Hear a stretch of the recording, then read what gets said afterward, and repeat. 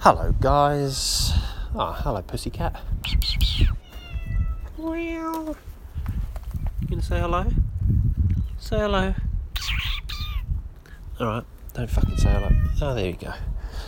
Hey guys, how are you? I hope you're having a good day. I'm full of cold, so excuse my nasal version of my voice. Today I sit down with Joel Weston. So he's an actor and a super nice guy. So I met Joel a number of years ago. We both had the pleasure of playing for Red Kite every year on the MCG before one of the Swans games, and sort of built a friendship over the years. So it was really nice to sit down with him, and the boy can talk. The boy can talk. I thought I was a chatty motherfucker, but yeah, he out-chatted me. So it's a long one, but it's an interesting one. He's very insightful, despite being a little pup himself. He's only, I think he's 26 or something, but he's got the head of an owl, a wise old owl. So it was a lot of fun. We talk about all manner of things. We talk about acting and energy, and then we talk about Australian history and then films, and even Trough Boy gets a mention, for those of you who are familiar with Trough Boy. And then we talk about Australian films, and that's kind of how we end. Significant films, Australian actors. So yeah, thank you, Joel. And it's a bit of a blustered start. So I start recording because we start chatting, and obviously, as I say, he's pretty chatty himself. So we kind of hit the gate running, and so I just hit record, and so it's a bit of a weird start, but it is what it is. And strap yourselves in. It's a long one. Get yourself a beanbag, a glass of wine, and enjoy. That's the way you played. It was like, it's about this guy, it's about those goals. Yeah, that's all. It's funny. Like, it's an inanimate object, right? Right. Whether it's a microphone or a camera, but it's enough to derail me. Like, if I could be having a chat with someone, and then someone sticks a camera in your face, like, oh fuck, it just evokes like all these emotions, like anxiety. And it's like, what? Why is that happening? Like, this is an inanimate object. Yeah. Like, it shouldn't. Do you know what I mean? It doesn't make sense. And it's even when, like, we did some stuff for the Byron Bay Film Festival when we were out there for the jungle, and it was like I was walking around trying to get people enthused about the film festival. I'm walking around with pamphlets and a t-shirt on, and just kind of also wanted sandwich board. Try the bread, it's delicious. And mix it well with a peanut. And we're doing all that, like just having a good time and getting to meet people. And the amount of people, as soon as there was a publicity lady following me around with like a little camera or an iPhone, and as soon as she lifted it up and pressed the button, and everyone heard like dunk, everything changed. Yeah, and people would be really confrontational, and even though the demeanour are you recording this? Do you know what I mean? Yeah. And another, like, a couple of people would be like, no, don't film me, and really standoffish, and I'd kind of make a point then, even in Byron, and I made a point then of like staying longer with those people to chat, not to like just first to fuck with their head, just a little bit. I was going to be nice and be like, to say like, I apologise, but it was to be like, well, if I can't film you, then what's the difference between you and I having this conversation right now? Hijack your day. Yeah, I'm going to ruin your day. That brie is actually laced. Like, it's going to kick in about 15 minutes. But it intrigues me because, when people see someone on a film or in TV or on a magazine or stuff like that, they then feel that like closer to that person, like they know that person. So then when you see them in public, you're allowed to, like, a license to go up and say hello and have a piece of that person's day. But when it's shifted, it's a complete different story. You're not asking an expectation from someone, but you're just putting them on the mechanism that all of a sudden makes their image shareable and viewable and puts them in that position. So it's really interesting to be like, I think it's kind of a knee-jerk for a lot of people. They're like, oh, why are you filming this? What's it about? Where's it going to go? Yeah. But if they stopped and thought for a moment that it's actually non-threatening. You're just there promoting a film festival. It might go on Facebook in their town, like it might be. Like what actually have you got to hide?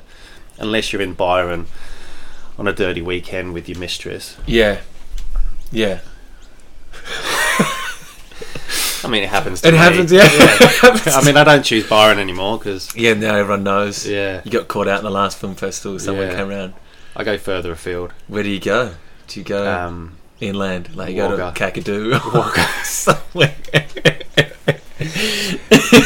Different place every time. It's hard.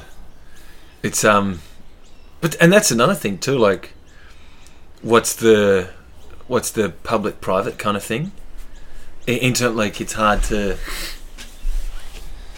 I don't know. I was chatting to a mate of mine just then, who finished some stuff on Poldark, the English television series, which we don't maybe see that much of. It's on telly a bit. I don't know if it's on Netflix, but over there it's huge.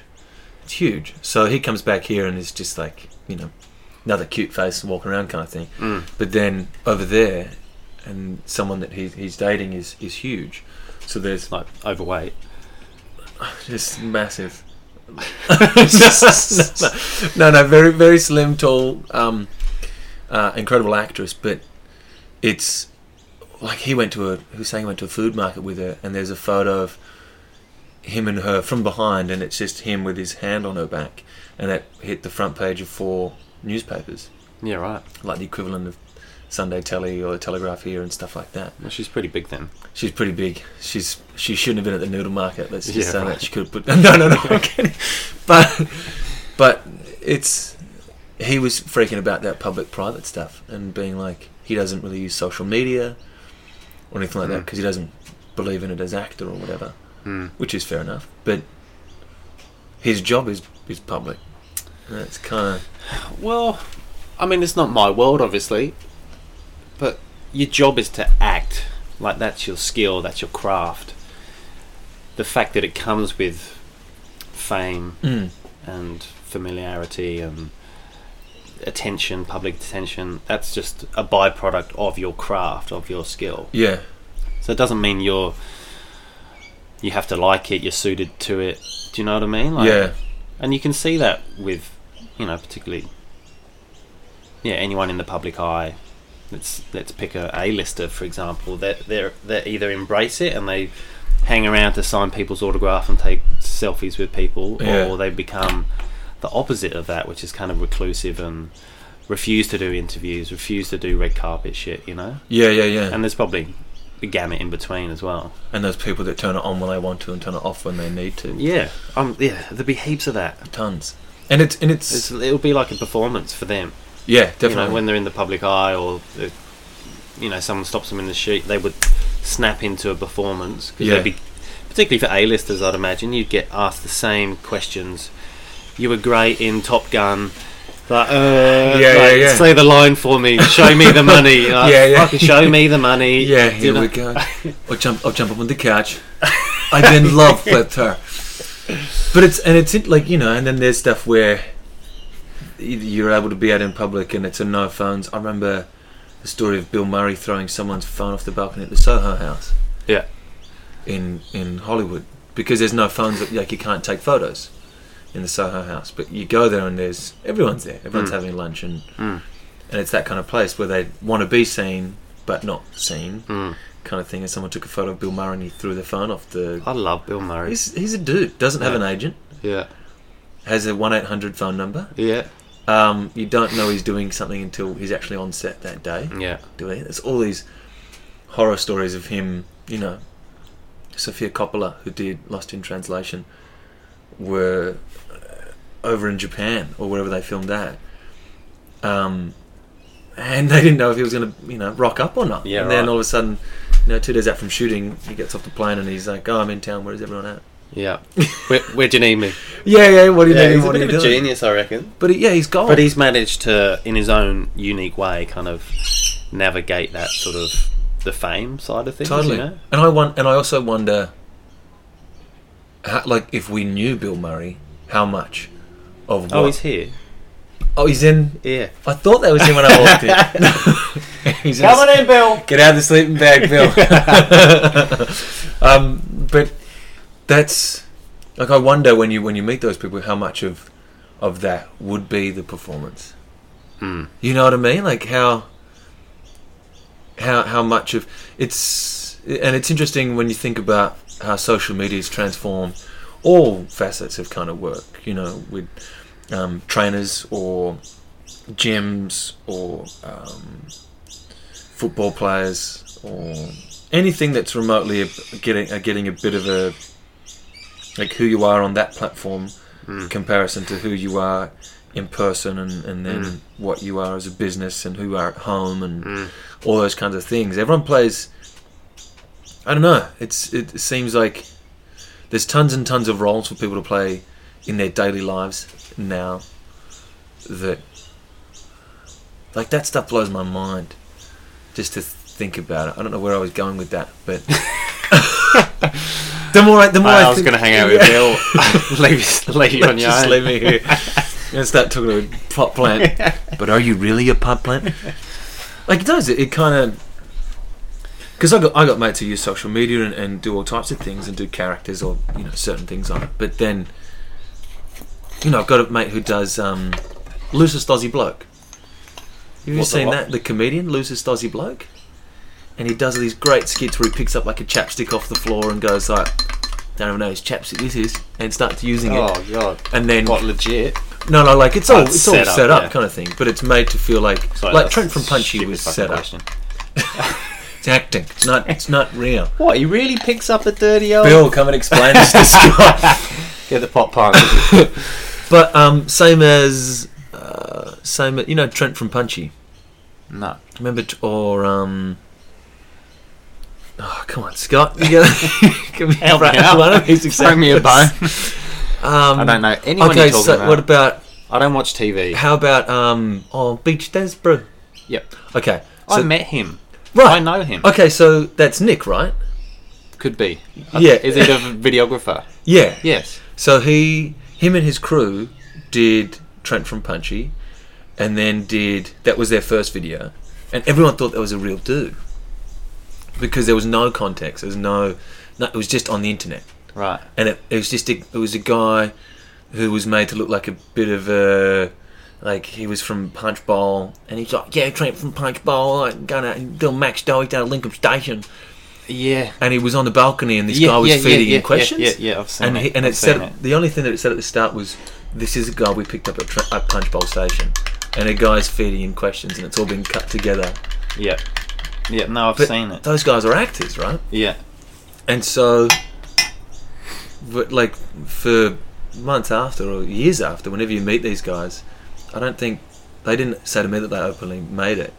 Because when I saw him at a party one time, I was like, oh my god, Trent from Punchy's at this party, and he's had a haircut and he looks really good and fit, and like he's got his life back together again. Like, so he's got an agent. Yeah, good on you, Trent. Buddy. Yeah, great to see you turn it around there, Trent.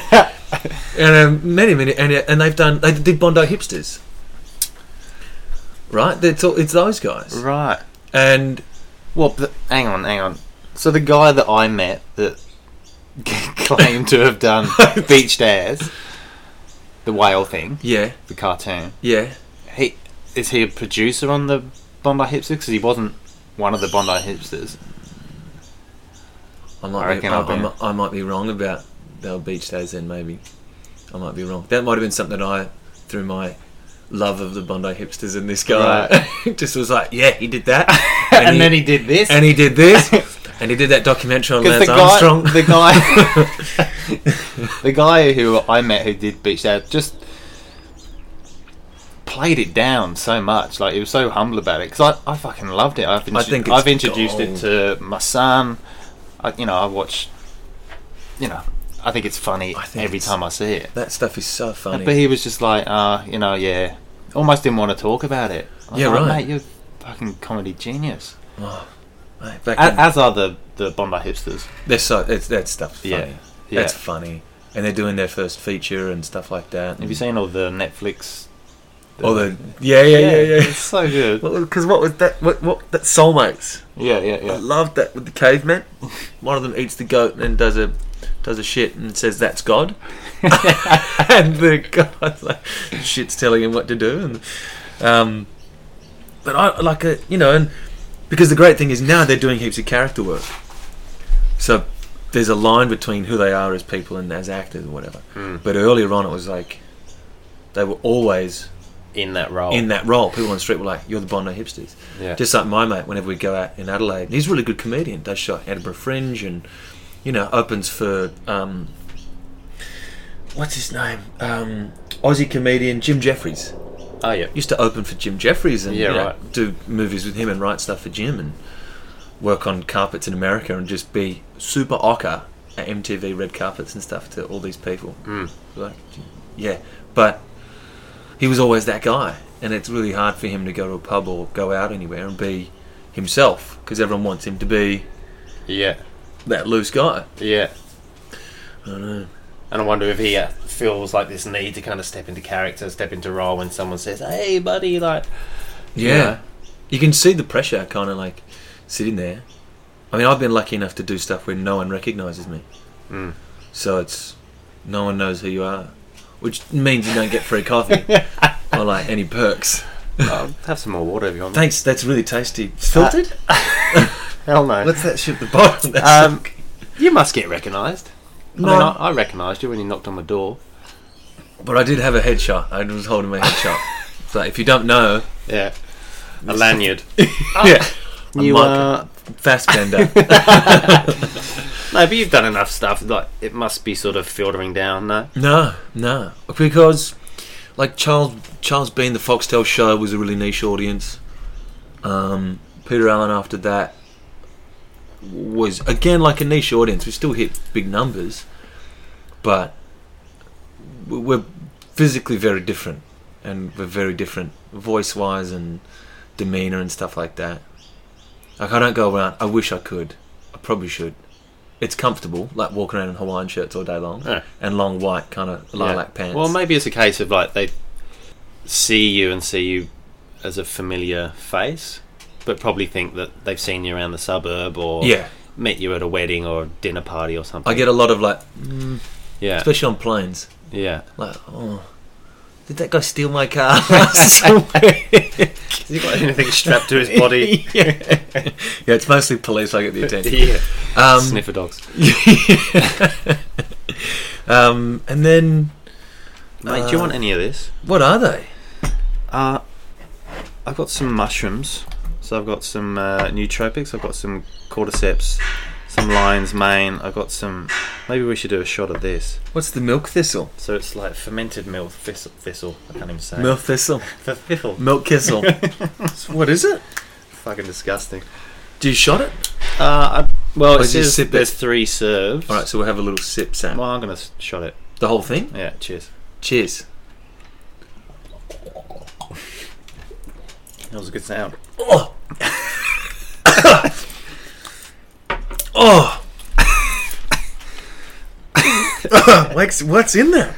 Milk thistle. Oh, straight up. Spritzer smoothie salad. I don't know who put that on a salad dressing. I don't know who put it in a spritzer. To me, a spritzer's white wine and soda, isn't it? Yeah, like a really tasty thing you give to someone that, Yeah, your new your special lady. With. Yeah. Right, yeah. Babe, do you want a spritzer? We are breaking up right now. Yeah. This is for leaving the toilet seat up. Yeah. Oh. Ooh. It's got a bite to it. It's nice though. Leaves a good taste. It's not. No, I like that. I mean, I didn't make it, so you don't have to be complimentary. I'm not being complimentary. I actually enjoy it. I like... That's like apple cider vinegar. Yeah. My nephew, who's 8 years old, every morning... I mean, I don't know if that says something about the way that we consume alcohol around him, but... Just cracks a stubby. Every morning he's like, I want to do a shot of apple cider. Does he? I'm like, Uncle Joel did enjoy himself with your dad last night. Wedge of lemon and some salt. But yeah, I don't mind that. Oh mate, I've got a fridge full. I have been looking forward to kind of actually investing a bit more time into nutrition and stuff like that. And hey, I don't know. Yeah, well, there you go. You've just done it in one shot. Because I started putting coconut oil into my coffee. Yeah, right. As a bit of a... And onto your skin? Yeah, because I have... You're looking a little bit younger, fresher. Thank you. Vitality. Vitality. I blame the salt water and the shave. Where are you living now? I'm... Because you're travelling a lot, hey? I'm based out of Coogee at the moment. Based out of Coogee. Yeah, but I'll be moving to Los Angeles mid-November. Oh, well, there you go. Which would be great. Because it's been a bit of a transit time. Like, I think I've only spent 3 weeks of this year kind of in a, out of a room that I could call my own. Yeah, right. The rest How do you find that? That's quite unsettling, right? It's pretty demanding, and I mean, you do have to just find your tribe and whoever you... I got a lot of mates asking me, like, don't you get, like, lonely, or don't you get... The answer is yes. But it's also like... Do you want to put your number on? It's on the back of my helmet, like I'm riding around on the motorbike.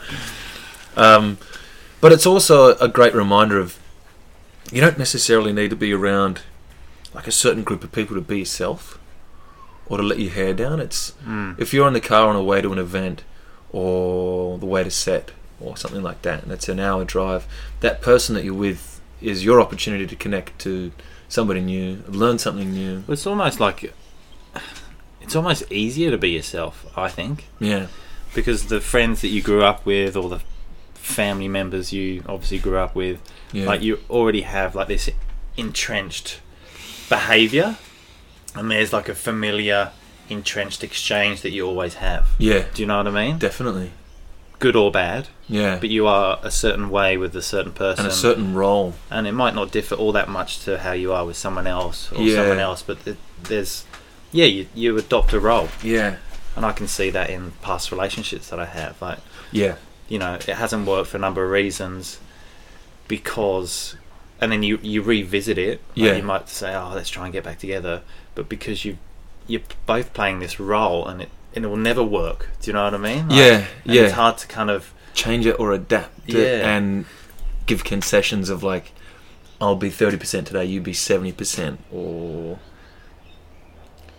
have you had any moments where you've had to kind of say goodbye to friendships simply because of the fact that not outgrown them in any way, but you've just changed as a person? Fucking every day. I hate fucking it's just me and Bill. I don't think Bill's...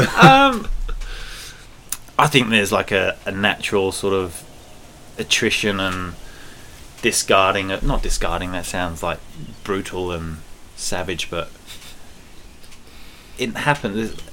Like it's evolution. People come into your life. Like I've got friends, like the guy who I live with here, I've known for all my life. We went to primary school together. Right. We're like brothers, right? Right. So there's people like him in my life, and my ex-wife, and various other people. Yeah.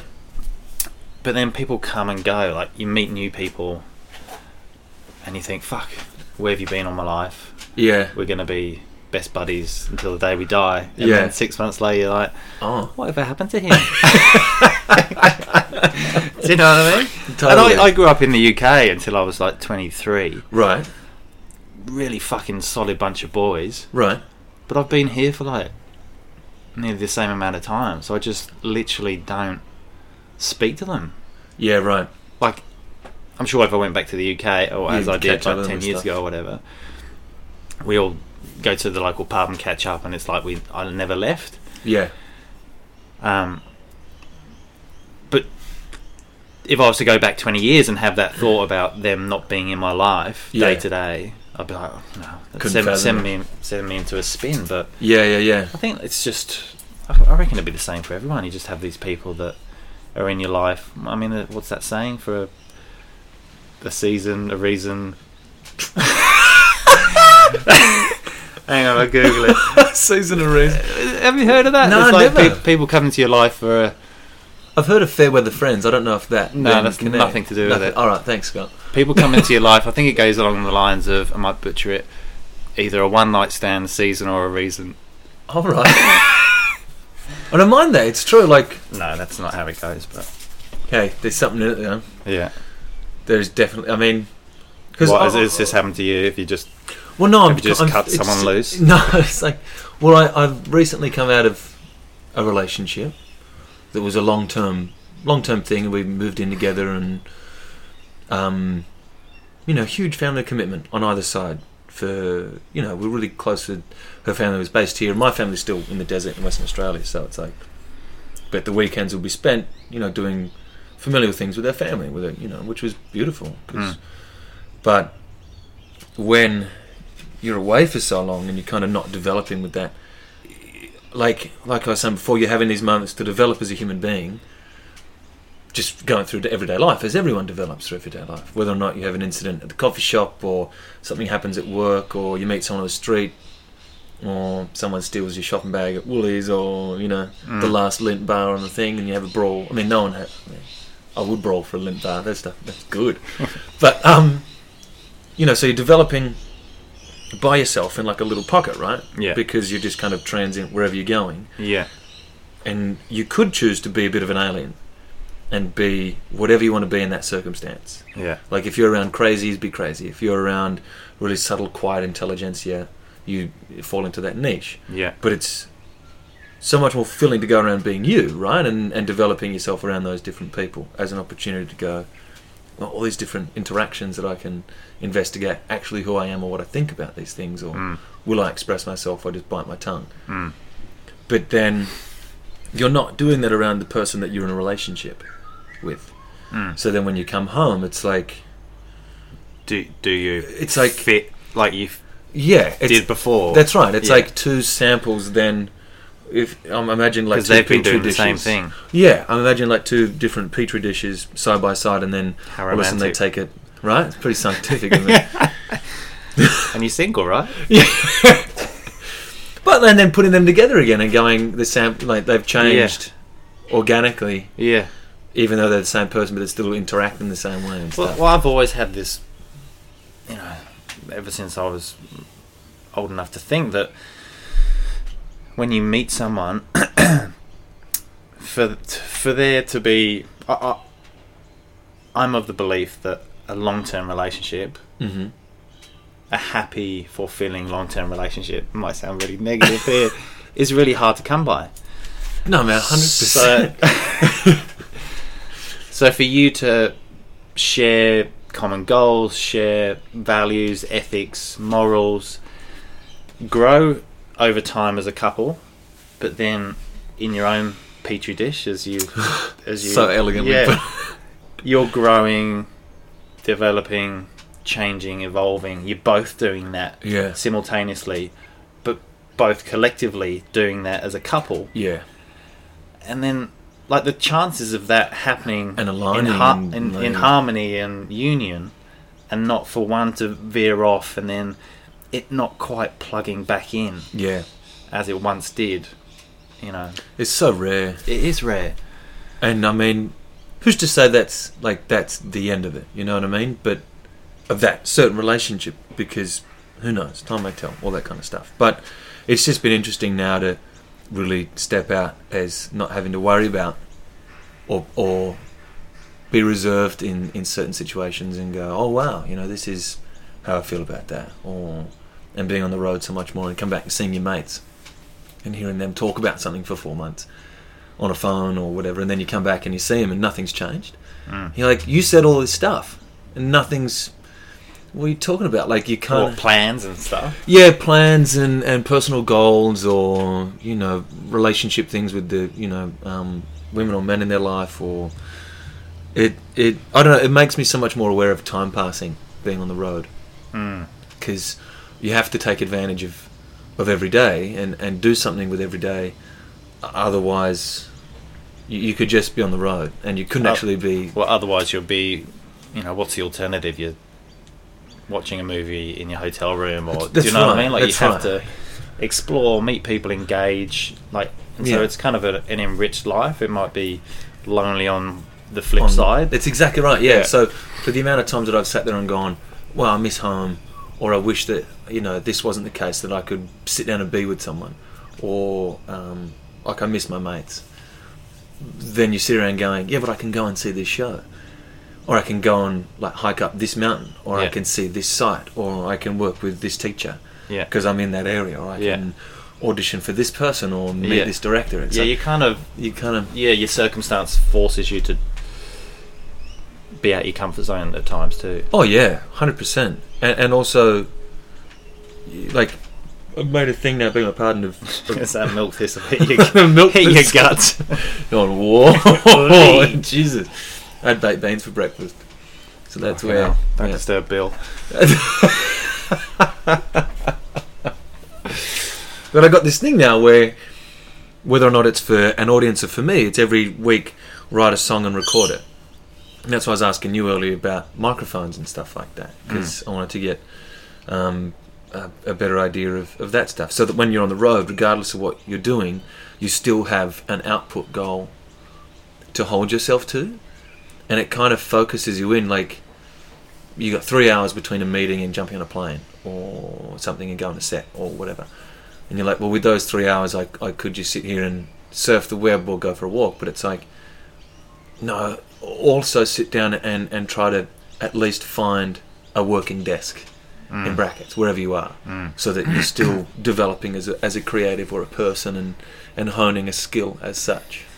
But if you're due on set in the afternoon or evening, or you've got to be on for whatever, you've got an event or a speech or whatever, can you, the moments or the hours before that, can you like do something else? Like, I can't. Like, if I know, like yesterday is a classic example. So I had an event that I was hosting, and so that started at 6, and I've got work to do, and I did bits and pieces. Yeah. But my day was preoccupied, or my thought was preoccupied by what was happening at night. Yeah. Okay. And so you're not really, certainly not in the moment. You're certainly not as productive as you could be.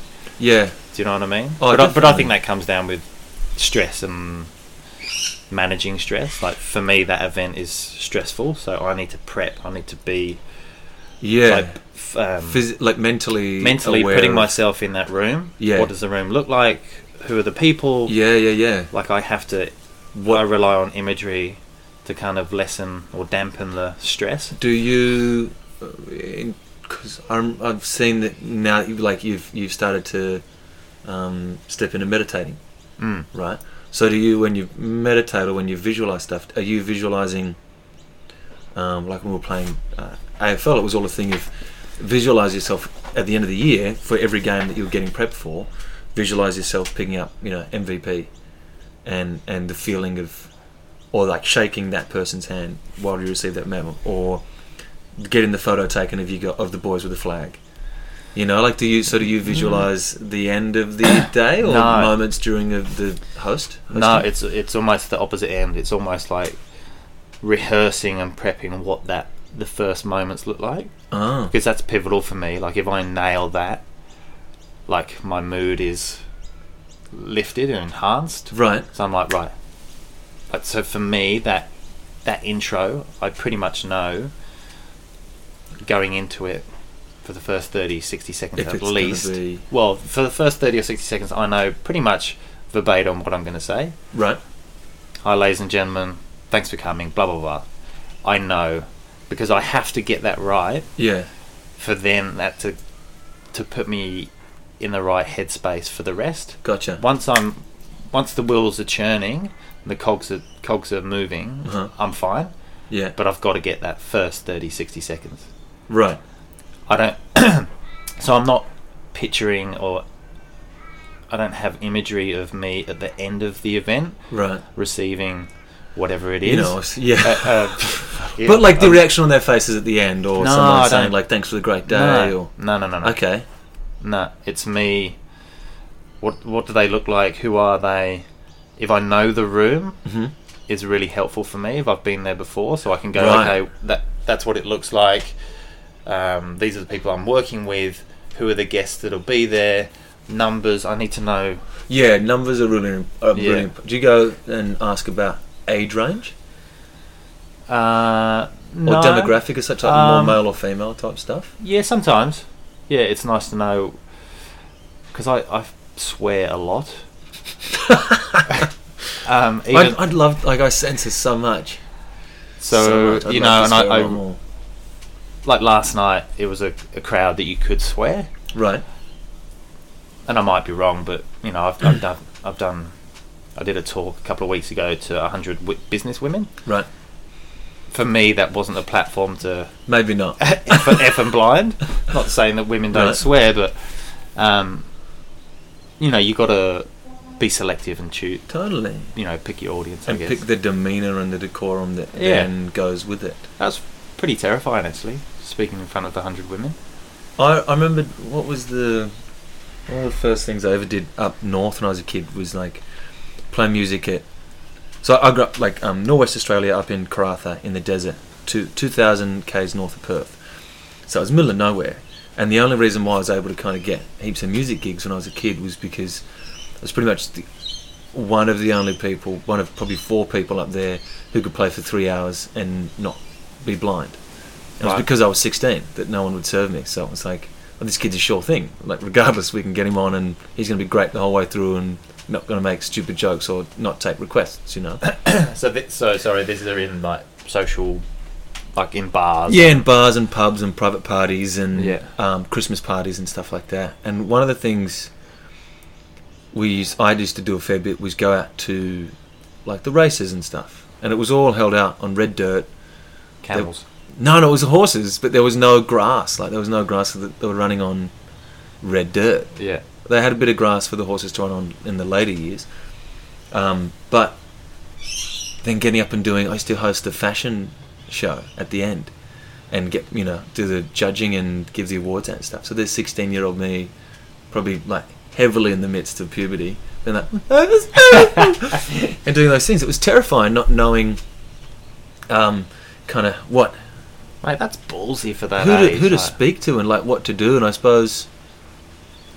I know it's interesting that you're thinking about the first moments rather than the ending moments, because if you just get started, then it'll be okay. Like the rest will take over. Yeah. Your muscle memory and what you're doing will take over,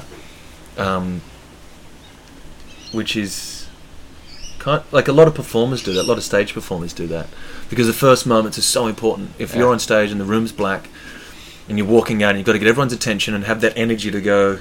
All of a sudden, audience to entertainer or audience to presenter.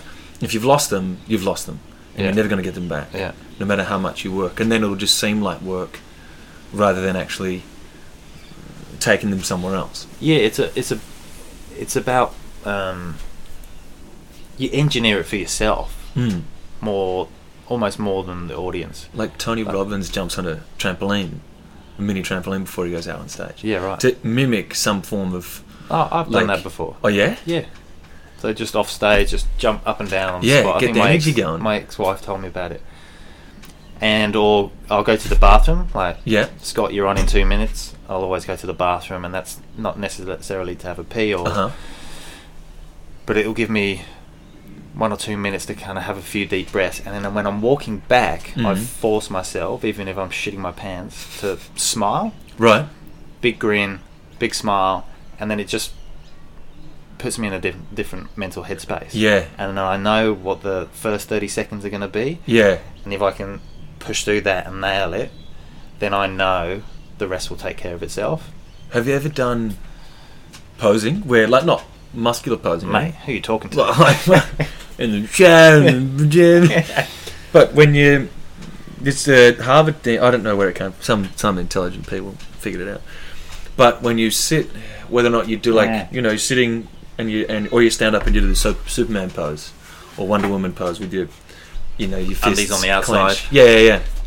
Wear like a headband and stuff, and bring your own fan to blow your hair around and stuff.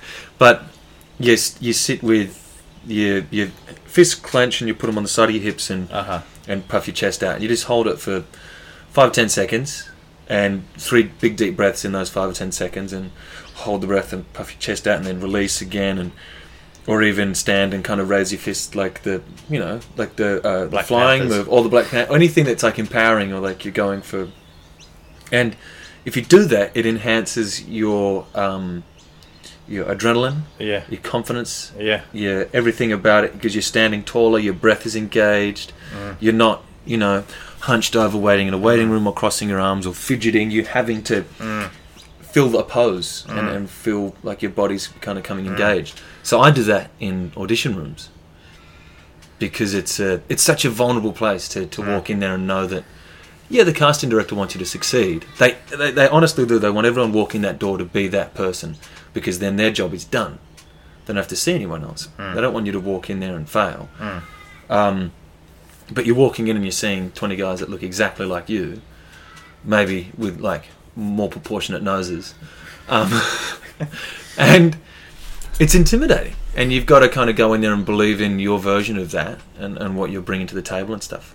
So that's my thing, even before going on stage, or to put on a song that's relative to the event or the character and just blast it. Yeah. Or yeah, I think music's a great way to kind of you've attached a certain emotion to music or certain people, and so if you can plug into that, do you know what I mean? It's just another mechanism or pathway to kind of lift your mood and put you in the moment. 100%. I had Matilda Brown on a few weeks ago, and we were talking about castings and. She did the great web series. Yeah, right. That I think got no, I can't remember. I maybe think of a different person. I know their name. But sorry, what was she saying? Just talking about castings, and for me that sounds fucking terrifying. Yeah, you know. And so you see, and she do a lot of casting, right? Well, she was saying that you have to become resilient to rejection, and well, she didn't phrase it. She peeled back on that. So rather than rejection, it's like, oh, it's gone to someone else. It's not that you've been rejected. It's they've chosen someone else for reasons A, B, and C. When you're going for something that you're very close to, not even if you're getting close to it as getting the role, but I mean as though you feel like that's your role. Yeah, when you hear the no, that's when you feel rejected. When you're going for an audition and you don't hear about it and you kind of go, oh cool, it's gone to someone else, and you see it go to a friend and you go, oh that's great, like if anything I'm just glad it went to you. Yeah, but if it's the other way around, you're so heartbroken. I remember not talking to a few friends for months just because, you know, you're unaware of them going for it, and you know there's something you wanted to do, and it's not a reflection on what you think of them as an actor, but it's just a thing. So hang on, you got the role? No, they got the role. Oh, they got the role. And like you're just gunning for it, and you really want it. So I'm really competitive, and yeah, you know, I've taken that from sport and kind of putting it into my acting. And yeah, I just couldn't bring myself to speak to him. I mean, I sent a little thing saying, "Congrats, hope it goes all well." Cunt. Yeah, fucking cunt. But is he one of the friends that you've? No, we catch up. The friends that I'm, I'm not even considering it. It's just a thought, and I don't know if it's because, you know, I'm getting older and I'm becoming more aware of time, and time is something that you only get. Mate, we need to so much of. The audience here. How old are you? 26. Yeah, right. And like I feel like this morning, you know, I came 20 minutes late. And you understand that you can't get from 10 to 10:20 back ever again on Wednesday, November 1st. Like you'll never get it back. I was the one waiting, mate. I know, but this is like, you know, I feel shit out. But you become so aware of, you know, when you sit. It's like, because when you're on the road or in a festival thing, and people are like, do you mind if you just come and do this? You're like, oh, I kind of do, because I want to talk to my friend about a short film I'm trying to make, or I want to read this book, or I'm... So you're not a yes man. You won't say yes to appease people. And I used to always be a yes man, and sometimes when I'm in a certain place, it'll make me be a yes man, because the way that they go about things, I'm all for them. I love what they're doing, and they're really open about what's happening, whereas other places won't tell you about certain things, and then they'll just keep heaping them on you. Yeah. And you're like, when I got my timetable, there was nothing in it, and now you wanted me to do all this stuff. Yeah. That seems like quite big things. Yeah. That should have been require my energy and time. That should have really been passed through certain things. Like I got to somewhere and they said, "Oh, you didn't bring your guitar." I was like, "Well, no, I didn't even know what I'm doing today." You just said, come and meet here, we'll go to the thing. It's like, are you going to go see a group of kids at their school? And you get to the school and it's this huge assembly of all these kids and teachers, and everyone's been hyped up that you're coming. And no one's told you anything. So you kind of, you know... that's not on. No, it's not on professionally. And at the same time, you know that it's a smaller festival in a, you know, maybe a remoter area, so you shouldn't really hold them to any kind of standard. But at the same time, it's work. And you kind of want to be respected, so you try not to be a hard ass, but you do want, you know, at the end of the day, you want to be respected as a professional, not just some kind of like blowing. Expectations that come because of the industry you're in and past experiences. So you get to a point where you're like, well, okay, things come through my manager, and this is what you need to bring. This is the time expected of you, because then I can give 150%. Yeah, which is what we do, rather than just kind of rocking up and being the blow-in and doing a little thing. Yeah. So I used to always be a yes man, and then it did kind of burn me a little bit. Yeah, you know? I've peeled back. I was a yes man, and it served me so well for so long. But just in the last sort of, I don't know, mate, short period, like 6 to 12 months, I've dialed back a little bit. I'm just a bit more precious and conserving of my energy. Yeah. And I don't know whether that's just where I am in this moment in time, and whether I'll go back to how I was. But I'm very mindful of, you know, this is precious. It's not limitless. So if I give you energy and I wasn't expecting to, whether that's you know, you do a talk, for example, and then people come up to you after and want to tell you about their health journey or whatever it is. Yeah. And you could stand there all night. Yeah. Because people want to share, and it's great. But for the longer I do that, the lesser you have to give later. Yeah. Or, and when you're on, I know it probably sounds a bit cuntish, but no, it's not. But I think that's also like a really interesting thing, right? So one of my favourite ever things to read is On the Shortness of Life by Seneca, who was a Roman emperor and a philosopher. He was one of the last Caesars. No, he wasn't an emperor. That was Marcus Aurelius. Sorry. All great philosophers, like really interesting readings. That when you read it, sure, the language is hoity-toity, like, but as soon as you compare it to self-help books nowadays, it's exactly the same thing. Yeah. And it's not telling you to be. It's just making you aware of, like, to be selfish isn't necessarily a terrible thing, and it's only because. Yeah, there's a negative attachment to it. There's a negative attachment to it, and whether that's come through time because... and also the way that social media works or the internet works is that it's in your pocket. So if someone wants to reach you, they can reach inside of your home even though you've taken the time out to be by yourself, or you're on a cliff face reading a book, or in a coffee shop in a distant neighbourhood. They can reach you and get into that private space. Yeah. So whenever you get a chance to have some private space, it's so wonderful to actually go and have silence. And not go inside yourself, but just kind of take a moment to do something you want to do. Well, that's very true. Like, social media is, your door's always open. It's always there. And so, like, your energy is... It's always kind of half diverted. Yeah. You know? Yeah, that's interesting. And same as with emails. Anyone can... I might be rehearsing a character or a song or writing something, and that stuff can take anywhere from, 3 minutes to 4 hours. But as soon as an email comes in, I feel like there's an obligation for me to answer it, and because it's immediate. Where in actual fact, whenever I get to it is whenever I get to it. It doesn't, and that's not a selfish thing. That's actually a really positive thing, because the more I give to myself, the more I can give to somebody else. Yeah. And the Shortness of Life essay just talks about how time is truly the only thing that you will ever actually own. Like, I can own this, I can own a motorbike. One day it'll stop working, or I might have to sell it to then be able to buy a plane ticket to go over to the LA and chase the dreams one last time. But time, and who I spend it with, and who I give it to, and how I spend it is the only thing I have my control over. Mm. If you're in a job that you don't like, you've chosen to give your time on this earth, the only one that you have, to that thing. Mm.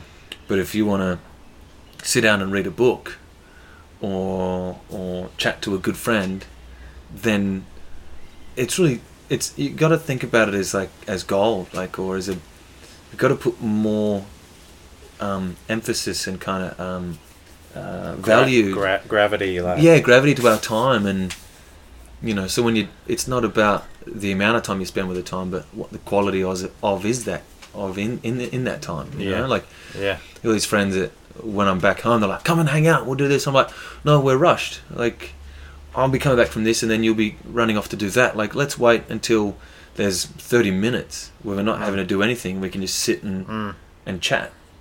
Otherwise, you know, because your energy or it's not finite in any one day.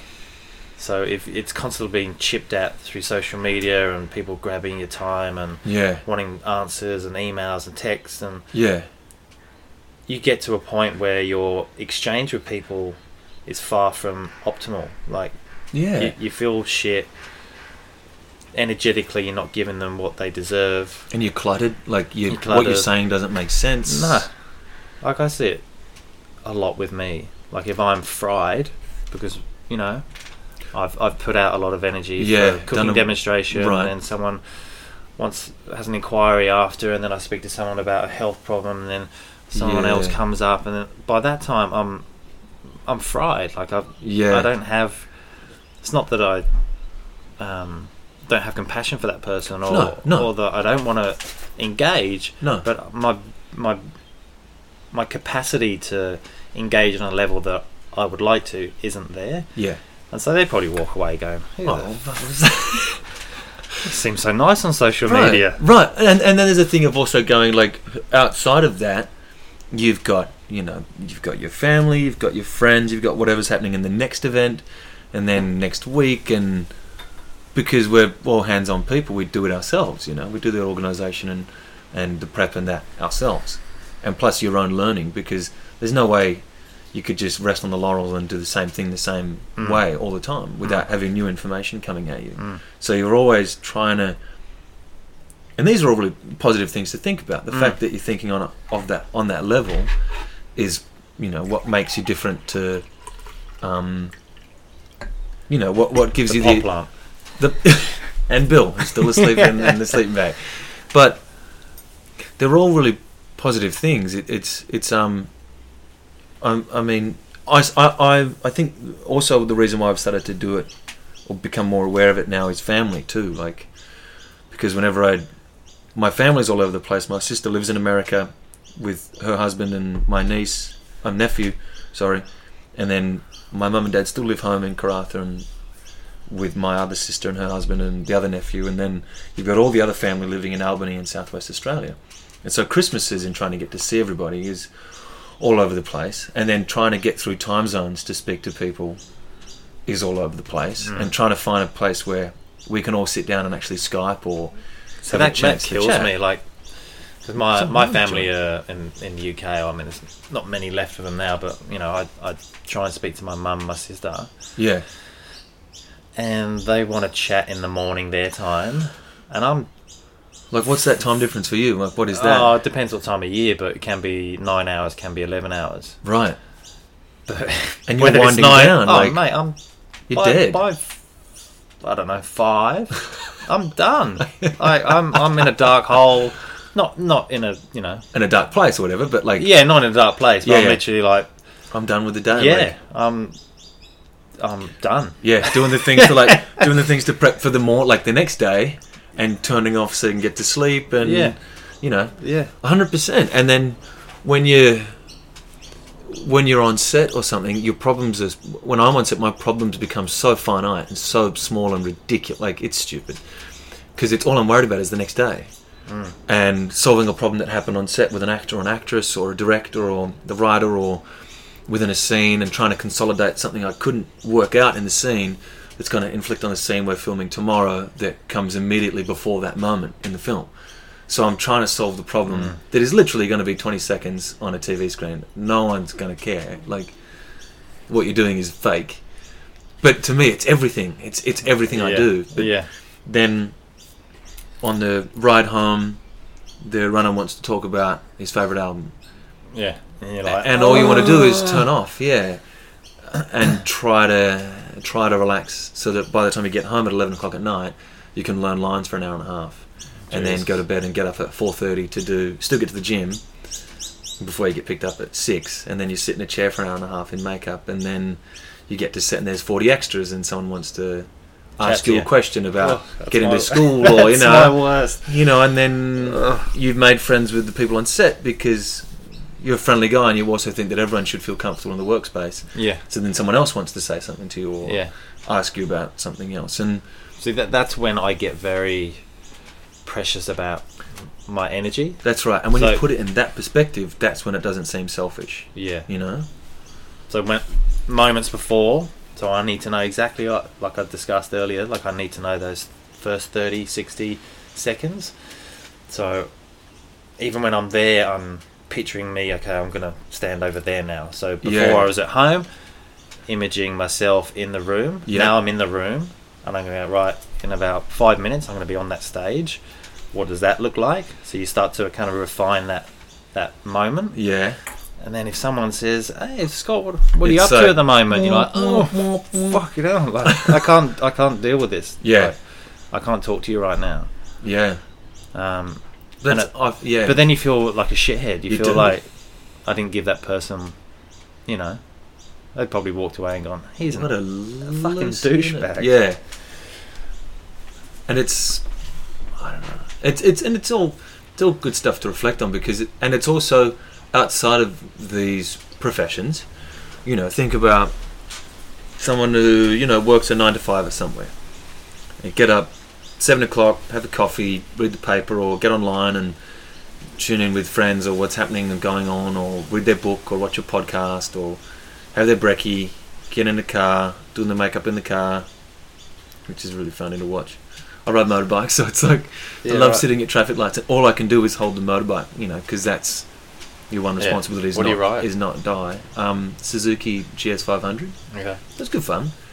But the amount of people that you're watching in like 2-ton bits of steel that could go through somebody else and just like doing complete other stuff. What are you doing?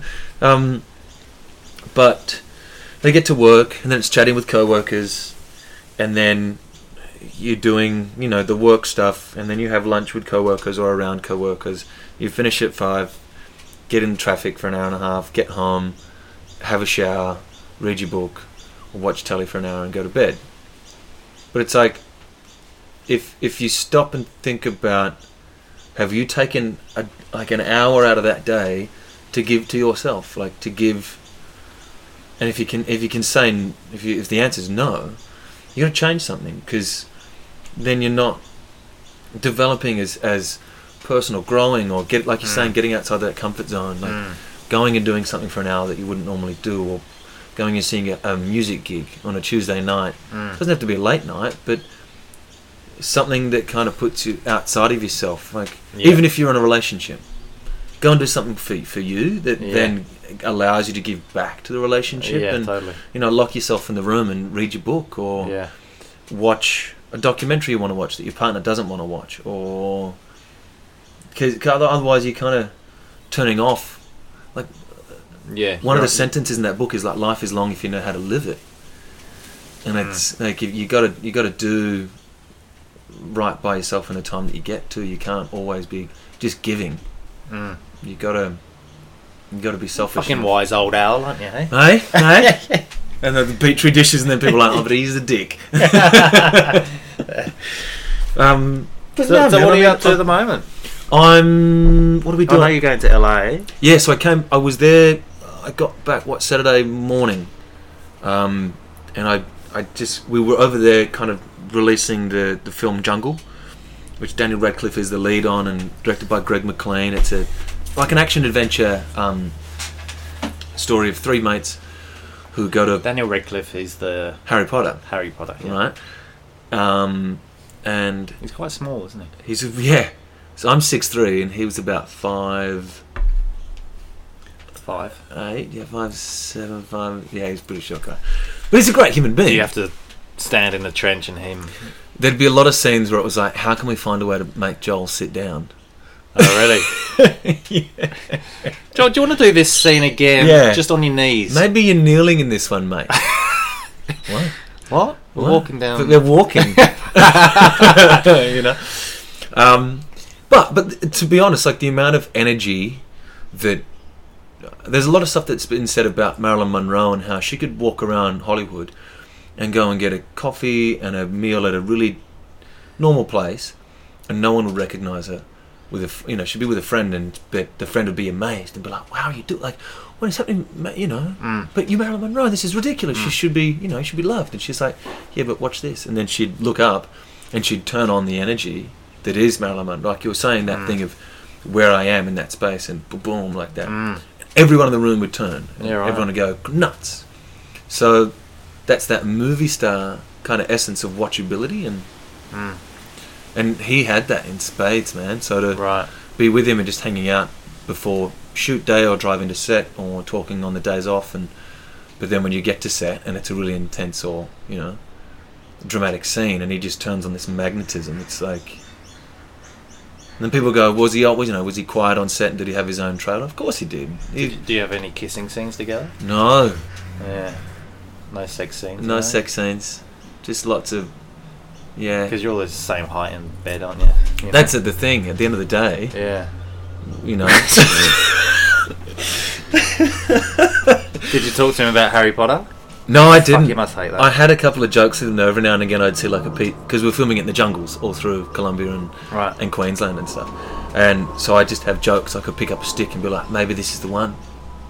Pretending to be a wand. And maybe this is mine. It's like, put the fucking stick down. Mate. Yeah, right. You're like, oh, wasn't funny the first time. Yeah, it's been going on 3 weeks now. Like, yeah, but that occupied a lot of his upbringing. Hey, it was like it was it's a 10-15 year period. Yeah. But I think, in the same way, he knows that he owes a lot of his career to it, or his whole career to it. But I feel like he's beyond that now, you know what I mean? Like, he is, and he's so talented. I think I saw him in some sort of dark movie. It was sort of... Horns? Where he makes it pact with the devil and horns come out of his head. No. Or Imperium was a recent one that he did, where he played an undercover FBI agent with neo-Nazis. Yeah, I was going to say it was the neo-Nazis. He kills it. Skinhead, yeah. And he does such a good job, and different accents, and but that film is coming out here in Australia November 9th, and will be playing all over Australia, 30 cinemas and stuff. Yeah, amazing. So it's incredible to go. I was on, because I've never been in a long-running series, which I think is when people start to recognise you more, because there's more fan base, and you're a regular thing on TV.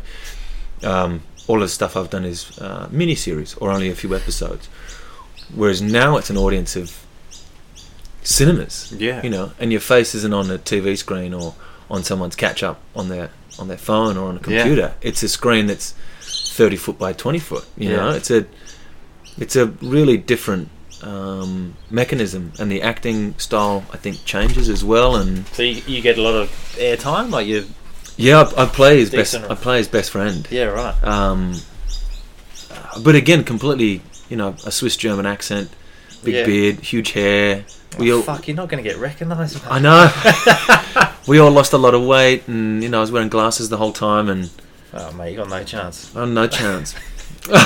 But it's also one of those great opportunities where you kind of, I look at what Daniel's done, and I understand that, well, he is people will recognise him as Harry Potter, because I say, you get in a car and someone goes, what do you do? And I used to say I'm a carpenter, so no one would ask me questions. But now I say I own it, because to me it's, when I did that was me not believing in myself. Cool. I gave myself an out, right? Yeah. And ever since then, saying I'm an actor, I've actually committed to more things. Like I've started making my own content and my own short films and writing things, or wanting to be involved in other aspects of it. It's interesting when you start committing to something, how much that can kind of shift what you're doing. But when you look at Daniel, like... But you wear a tall belt. I wear it, yeah, still walking around like a 2x4. So maybe you could put a... pencil behind your ear. Yeah, like a draft pencil, a long, thin line. Yeah. You had a tape measure on your belt. Yeah, so just thinking, all of a sudden, I don't know why all tradies speak like that. Probably not. No, probably some really eloquent. Some of them might have a Yeah. Swiss German accent. I'm so thinking in the back of the cupboard here we could have a revolving door. But you know, when I say Daniel Radcliffe and no one knows who he is, but I say Harry Potter and they all lose their mind. So to be defined by that too is really interesting. Whereas all the things I've done, I've been able to hide in a way. So no one puts any weight on me to be a certain thing. Yeah. Because no one really knows who I am, which is great. And in the critical world of acting, the directors and producers and people I want to know who I am know who I am, but outside of it, there's no expectation to be something other than Joel. Yeah, well, I think the difference is with Daniel is that he played a role for a very long time. Such a long time. Do you know what I mean? I think it's one of the most recognisable faces in modern times, to be fair. Yeah, I think there's me, Daniel Radcliffe. Bill. No, maybe not Bill. Yeah. Who else? The Queen, you know, but that's that. Yeah, there's a few of us. There's a few of you. Yeah. Must be tough to be on that roster. Oh, That's mate. When are they bringing out the new mint? The new 50 cent, the new mint of the 50 cent coin. Scott Gooding. Me on one side, the Queen on the other. But so doing the film's coming out here, and I'm looking forward to seeing what happens after that. I'm a very impatient person, even though I talk about all that stuff about time, and I'm really impatient. I'm really competitive about how to use it. Well, you're probably get the most driven, out of like it. you want to do stuff. You Yeah, want to, I hate like sitting still. Yeah. I can't. That's not a bad thing. I'm up at 5. Yeah, I can't sit still. It's the bane of, but it's in the relationships. It's when they're like, "Can you just sit and do nothing?" It's like I can't. But at the same, so yeah, it's interesting to do something in March last year, and now it's coming out in November. A year later. Yeah, right. More. So you got a premiere in Sydney? Yeah, we've got a couple of screenings here and a few Q&As. One at the Ritz in Randwick on the 9th. Yeah. And then I'll head back to the States and America and really, really try to have a red hot go. Because on the back awesome. of the film, it's like, and then there's some interest. Would seem like a good moment to stick your head out. And then there's a show on SBS next year called Safe Harbour, which is, I think, in my eyes, one of the first times that Australians are investigating or, bringing to light the immigration policies and stuff in Australia, right. and the stress on being a refugee and coming to the lucky country, but kind of being shown the door and not welcomed with open arms, as much as we all kind of speak about it. It's like there is a crisis going on all around the world. There's more refugees on the move than there was in any period in history. Yeah, right. But we're not. It's a blessing, It's a blessing to live in this really beautiful country, but it also makes us a little bit apathetic to other things that are going on around the world. We don't want change, and because why not? Why change it? But because then it's so look at fantastic. our history. Like it's, we're so diverse, and we've flocked here once it was discovered in inverted commas by whiteys. Like we all flocked here from every corner of the earth. Like we're not this indigenous nation. No. We want to keep it as is. It's like, look, we've got this checkered past, and it's also recent. We could be more embracing of and it's so recent too. Like 100 years ago. Not even that. I was speaking to an Indigenous elder down at the Men of Letters, and he was doing a speech. It was based on the women who changed our life, and a lot of people wrote it to mothers who had passed on, or wives, or some guy wrote it to Kate Bush, which was awesome. Another guy wrote it to Mrs. Joyce, Barnaby Joyce's mum. Kate Bush? Yeah, Kate Bush, the singer. Right, okay. Like, it's me, Kathy. Yeah.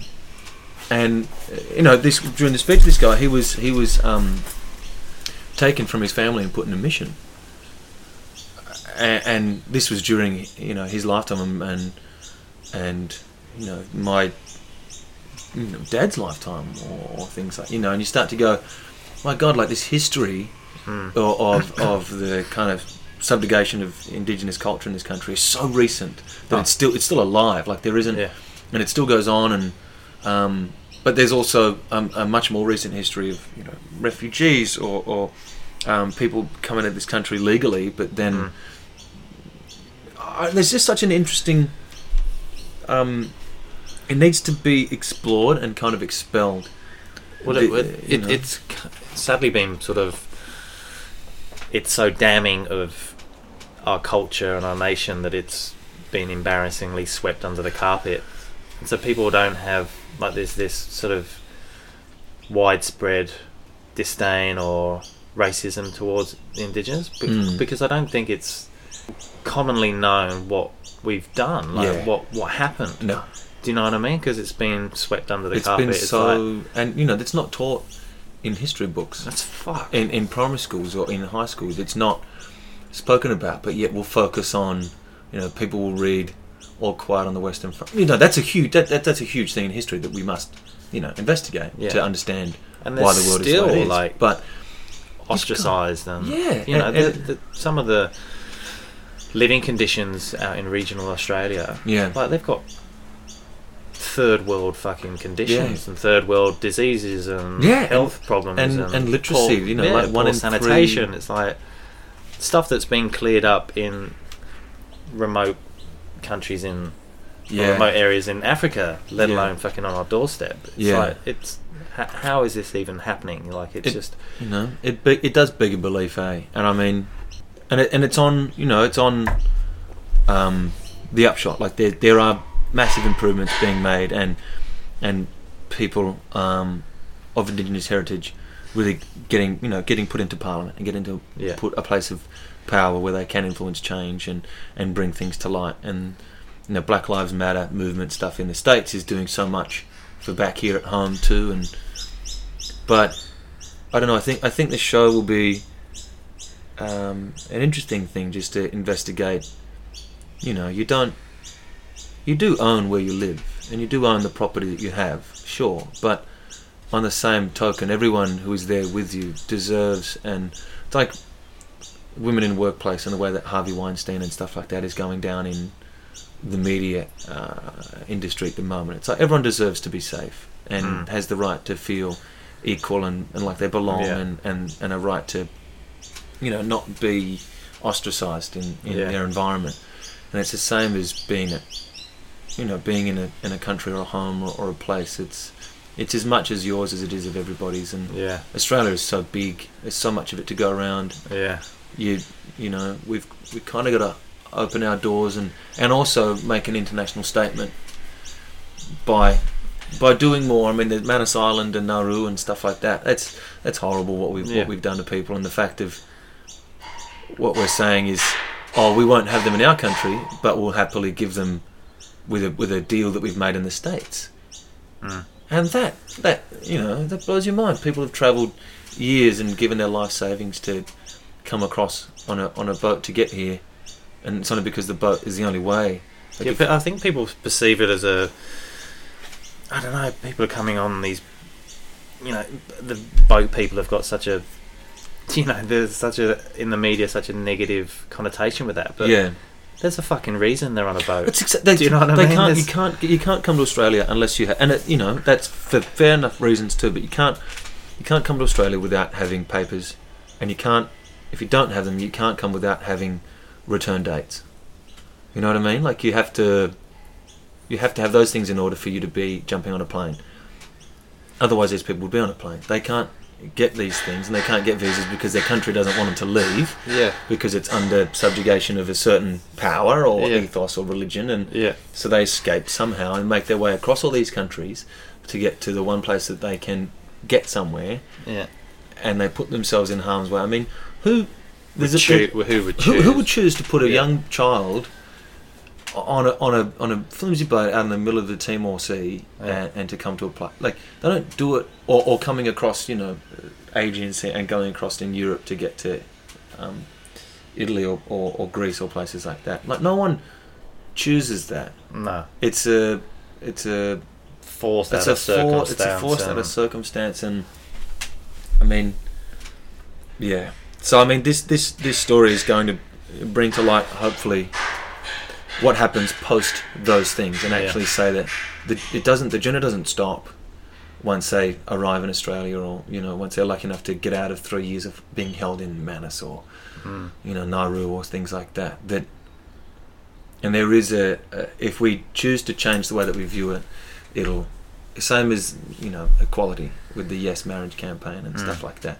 As soon as we decide to open our ears and open our eyes a little bit more, just about the right for all to have a slice of the pie, we'll because we can be very generous people, Australians. I think now's the time to get back to when Australians were, some of the teaching stuff that's going on. There's, I think, some of the poorer countries in the world have better maths and science results than Australian schools now at the moment. And there's, I don't know, we're on the move again, Australians, but there was a golden age, and I feel like now we're kind of being awakened to the world and the impact that we can have, and they're all positive things, but we've got to I think we just got one foot in the past to a degree from social change and we're waiting cultural acceptance, and we're waiting for somebody else to lead us, another country or an ally or something. It feels like when you look around the globe, like talking about gay marriage, for example, like we're so far behind. Like it's happened in so many different countries, right across from Europe, the States, advanced countries, and everything down from there. And it's like it served them well. Like it's do you know what I mean? What's the worst that can happen?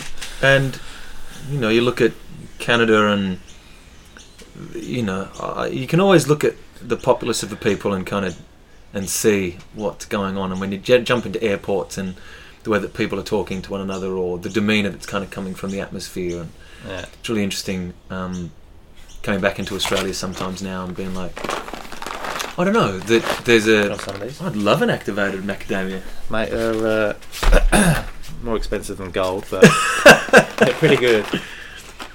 But it's interesting, now coming home or hearing things on the street, or there was a woman that I met who was Australian on a hike on Runyon Canyon in LA, and she was saying that she went to an Indian wedding on the weekend.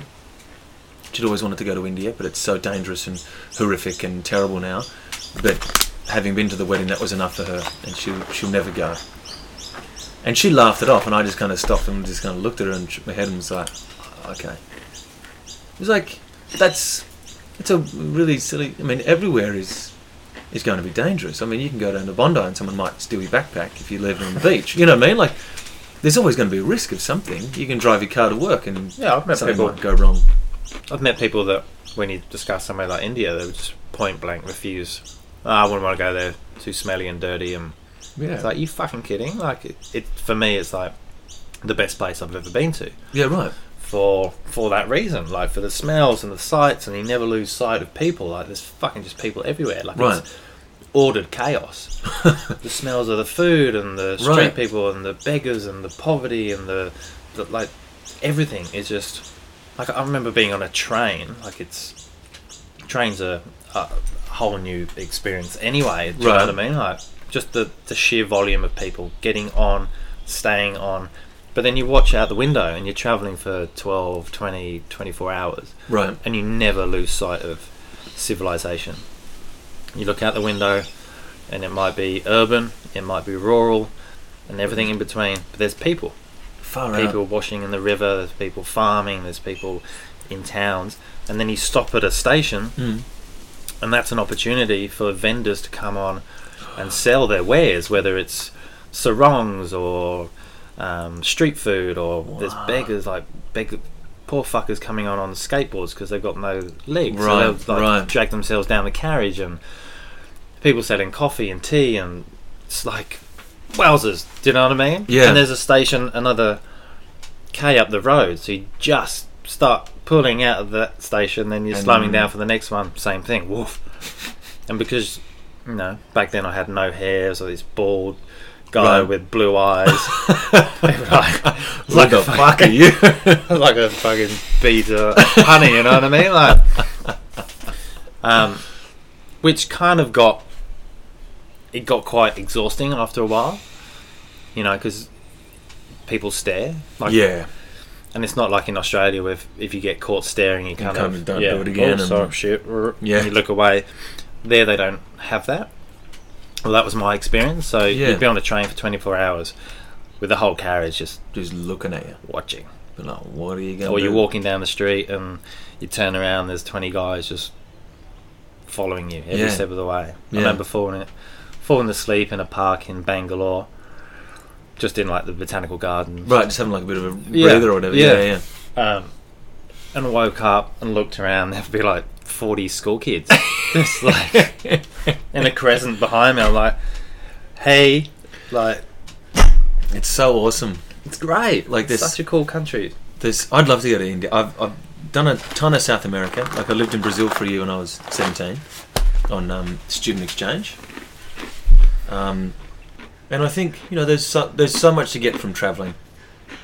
And even I know you meet a ton of Aussies that haven't even seen the west coast of Australia, or been out to Northern Territory, and interacted with the indigenous culture of this land. Yeah. And that's such a that's yeah. like I can't wait for some of my for that to become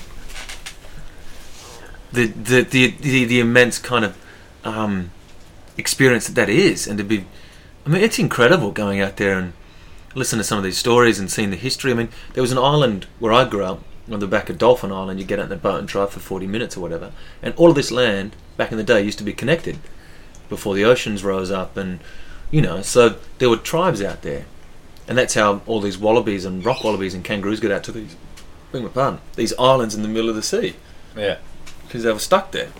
The other one's too lazy to get up and go, oh Fuck the water! fucking tired again, fuck, Fucking stuck here. stuck here. Did he leave that? Yeah, he left the cat. Fucking sick. And they just stayed there. But there's these great artworks of of stuff that resembles maybe not the First Fleet, but someone like Dirt Heart Dog or the Dutch, or when the Spanish came around, and they look like tall ships on the back of these rocks. And you go, that's been there for how who knows how long. Like, there's so much to be interacted with and to be seen, and One of the best books I've ever written. One of the best books I've ever written, ever read, is a book by Anne Salmond, I think her name was. right.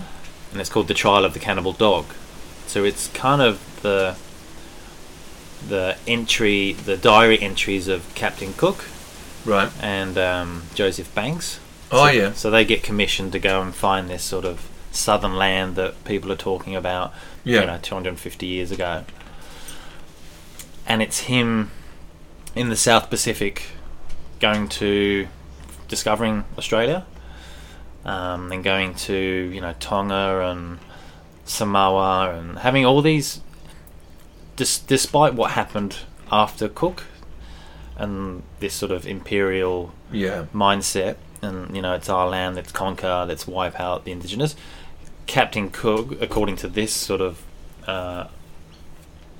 description of him, was like the right man for the job. So he would come in, dressed in pomp and ceremony, but he was engaging and understanding of local culture, And they're right. he and- wasn't like pushing his ways or the English ways onto them. Right. He was sort of, he seemed like the right guy for the job. You know what I mean? Like, Yeah. for that period. But yeah, it's just interesting. I don't know where I was going with that, but just it's just I guess it's just a fascinating book, and the contrast between the welcome that he would get from Indigenous Australia versus Those other cultures and stuff. So he went to, well, it's where he finally died in In Hawaii, right? yeah. So he went to, well, before that he went to New Zealand. And Right. So there's two boats Because they were trying to to get on the Sound. right, and And New Zealanders came out. Is this the story? the Captain Cook and those guys tried to get onto land, and were repeatedly thrown away by the Maoris. Well, Like the Maoris wouldn't let them land, and they were just so intimidated. they came out in warring canoes, right? Yeah. So all these women, men, you know, with the regalia and the... Well, I forget what the face tattoo is called, but you know, they've come out paddling in these warring canoes to meet these, and the women would lift up their skirts and sort of be pointing to their vaginas, which the sailors saw that as a, fucking Hello. Hello, Taylor. hello, thinking it was a sexual, welcoming, enticing kind of proposition. Yeah.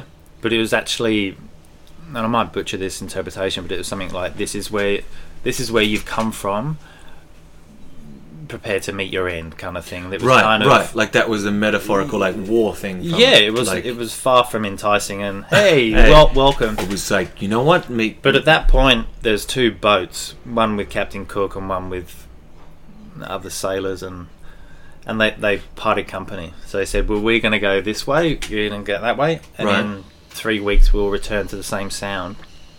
So they returned to the same sound. The other boat never turned up, so they waited a few days, and then Captain Cook went ashore and spoke to the locals. Have you seen the other guys in the other boat? And they're like, I don't know what you're on about. So they waited a bit longer. No, bro, don't know what you're on about. Beach stairs. But it turns out they murdered and cannibalized the whole other ship. So that they're kind of wiping their lips and hiding bones. Bones away. Yeah, I think he found bones. Fuck. And then they're like, we need to get the fuck out of here. Yeah. And then went to Hawaii. But I think because one of my favourite stories to read about when growing up were explorers. Howard Carter, who discovered the tombs and broke the seals on Tutankhamun's tomb and opened it up, and all the sarcophagi and the kind of Egyptian pyramids, or Christopher Columbus, who sailed across the oceans, or Marco Polo, who met with the Mongols and lived with them for years and then brought back all these spices and silkworms. Like, he brought silkworms back across to Europe, and just incredible kind of... Like the Pied Piper. Yeah! Look at my silkworms.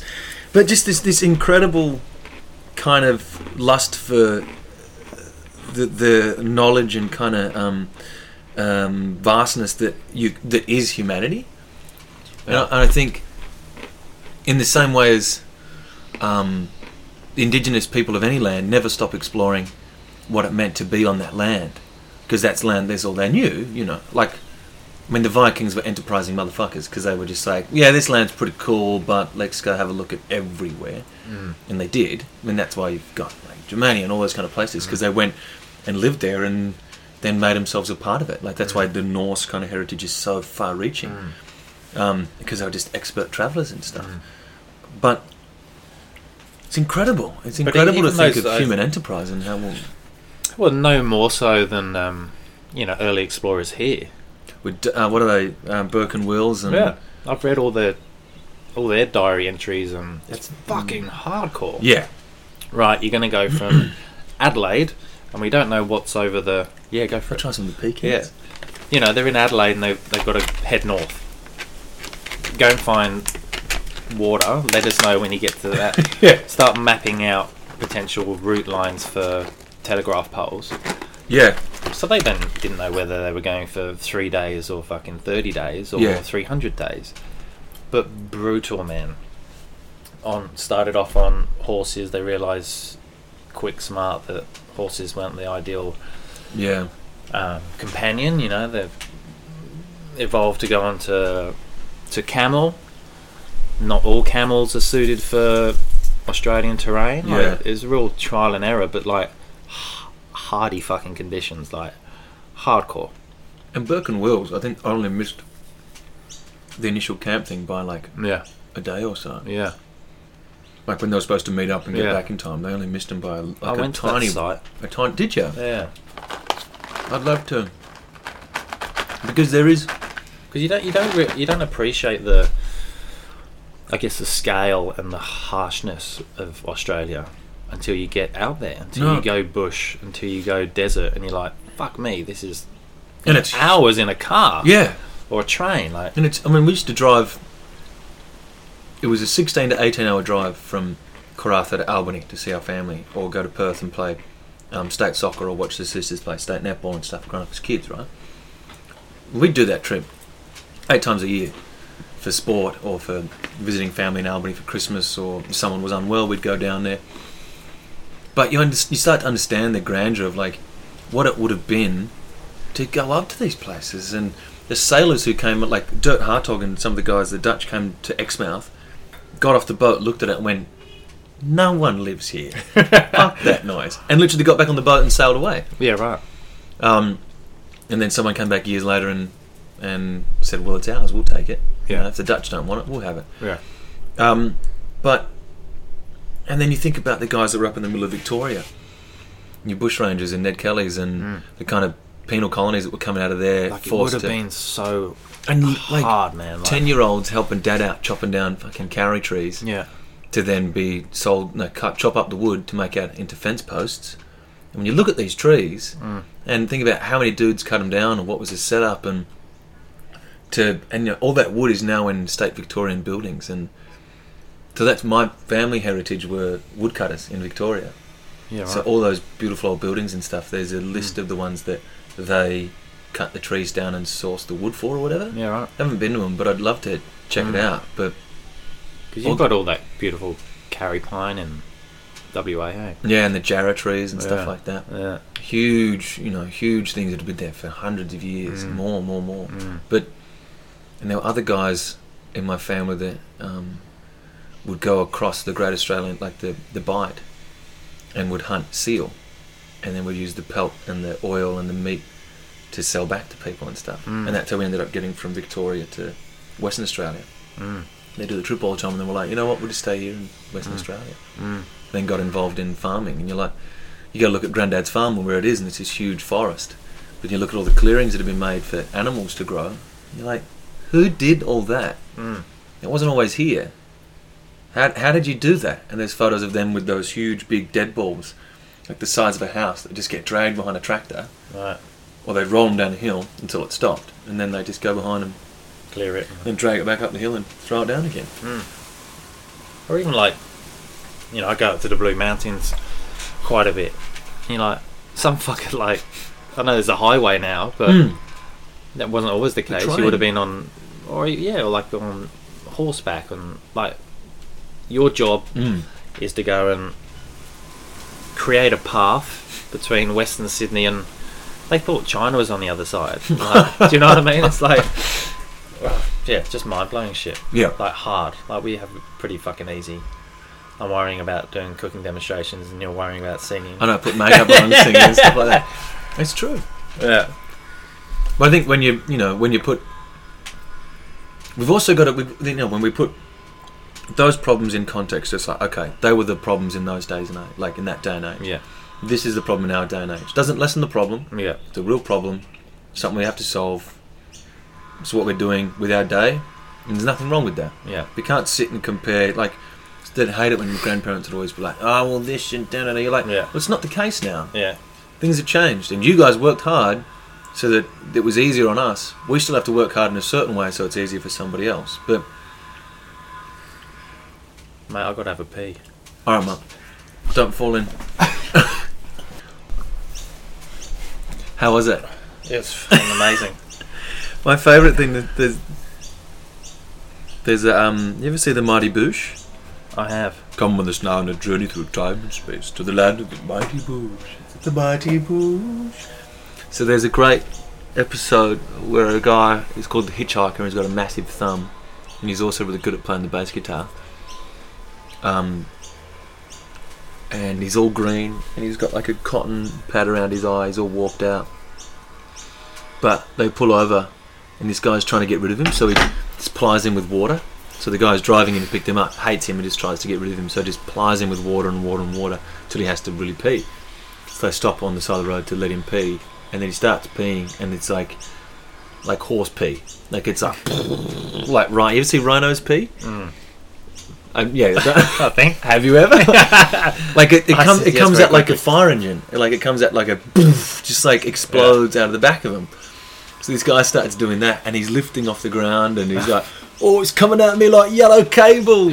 So my favourite thing, is probably just in a public bathroom or somewhere where it's like in a fun bar or like watching Where it's footy. going to be a bit awkward or where something. it's going to be a bit awkward, but also a bit respected. A few people might have heard the reference and think it's pretty funny. It's pretty obscure, that show. It's pretty random. It works at the footy a lot. If you go into the footy, you're running the footy for half time or for quarter time. Right. It's filled with blokes and you just sit there real quiet. Everyone's like chatting away and you're like, "Oh, it's coming at me like yellow cable." Everyone has a bit of a giggle. So that's how I get my kicks, Scott. I walk in of urinals and drop jokes. You are the... there used to be a guy in Sydney called the Trough Boy. Do you remember him? No, I don't. Maybe before your time. But he used to lie in... It was quite a perverted thing. He would lie in the trough. He would lie in a trough in a Mac. In a what? In a Macintosh, like an old fashioned rain jacket. And get kicks from being peed on. In just random bathrooms or like actual like pubs and clubs and stuff? Oh yeah, pubs and clubs. Mainly on the gay scene. Yeah, Trough Boy. I remember doing research for a gay role. Not for Peter, but for one that was a bit more hectic. And it was like it was about fetish parties and stuff like that. Basically, when I was studying at acting school, this one teacher thought it'd be great to get the kid from Karratha to do something that would completely scare the shit out of him. Literally didn't know that I was just going to be like, this is crazy, but it's awesome. Like, you guys are nuts. Because then I don't know. I'm never the guy who, like, if you tell me something, I'm never going to be like, that's warped, that's messed up. It's like that's you, what you do, and cool. What that's your thing. Whatever makes you happy and floats your boat.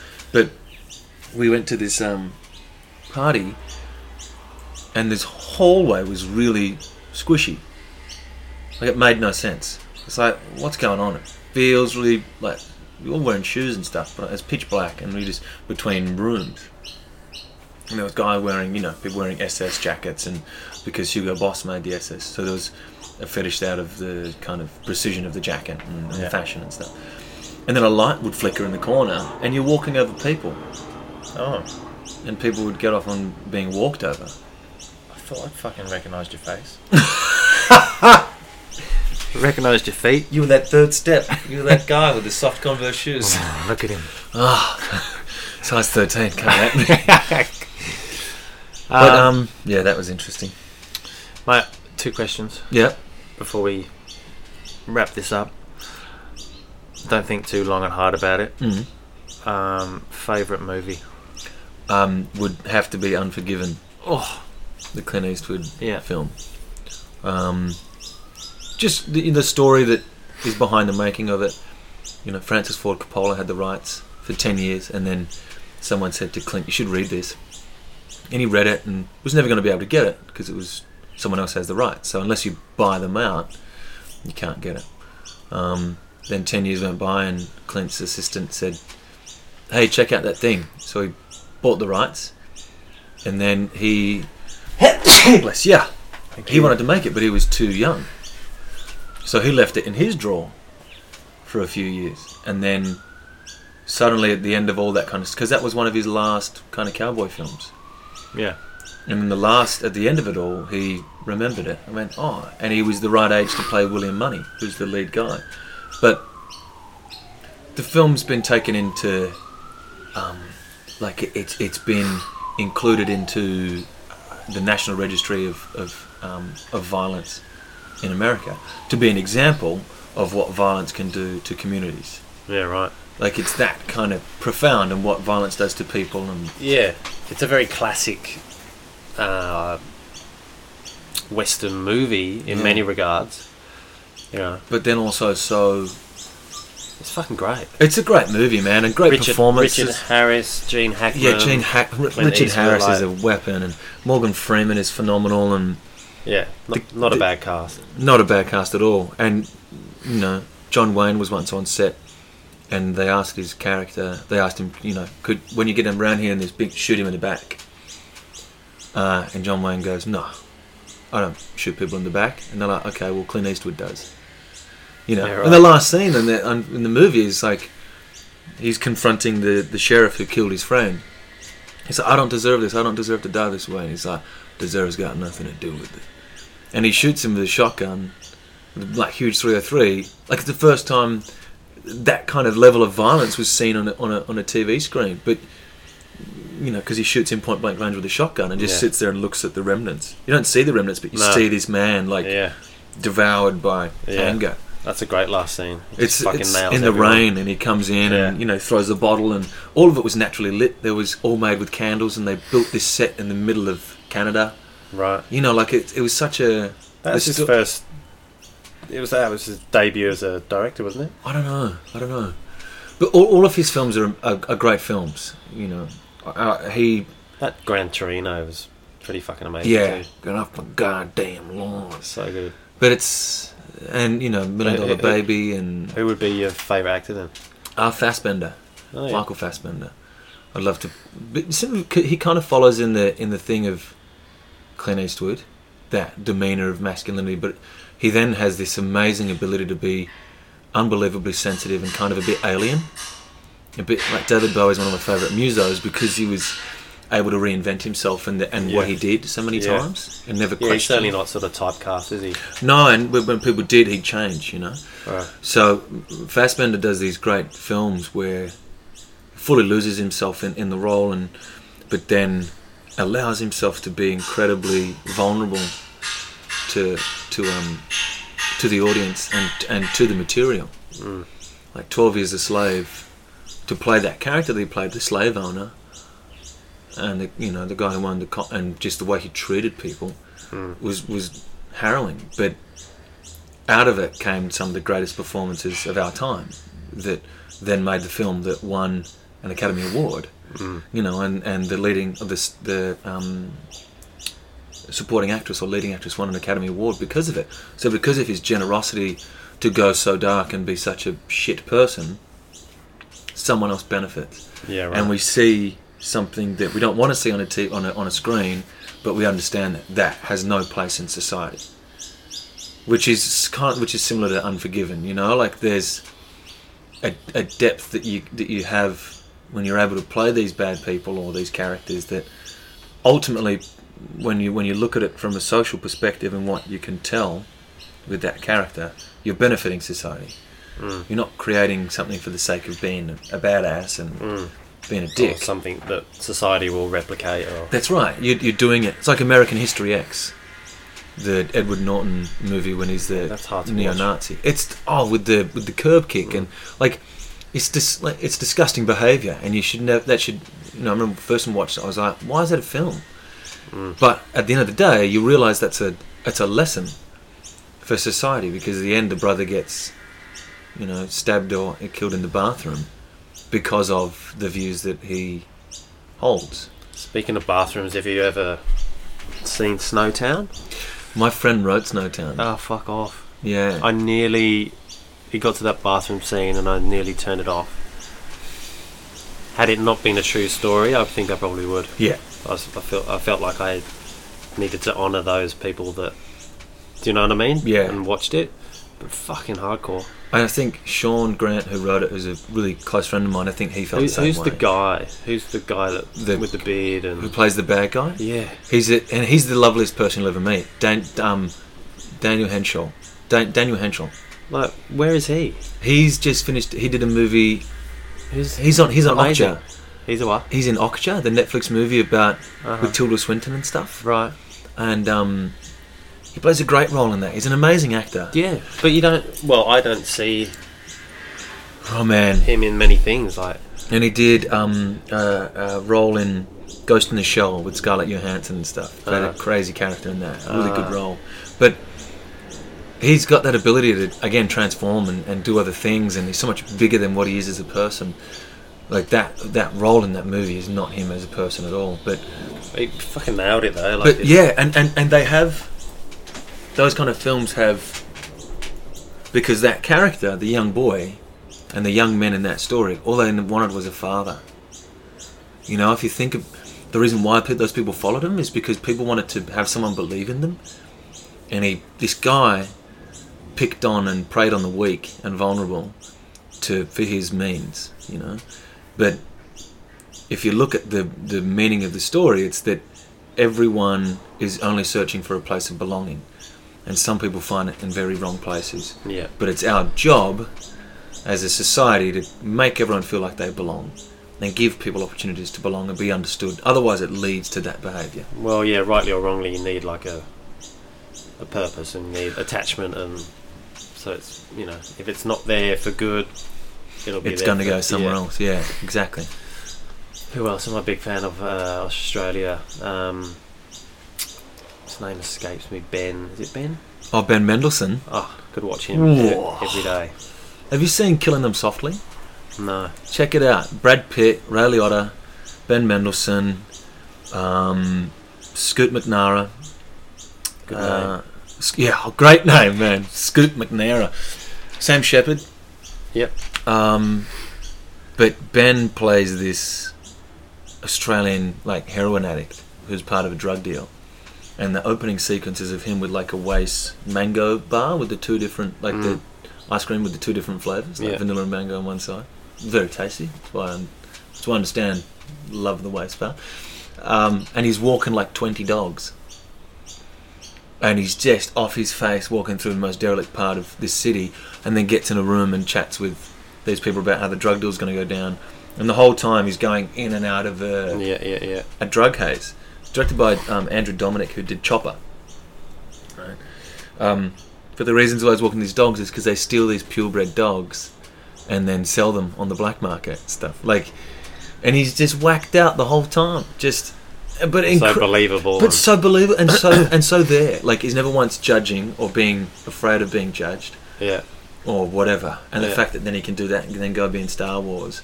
Yeah. Or go play something like Una, where he plays a man who took advantage of a young girl, and now it's her later on down the year confronting him.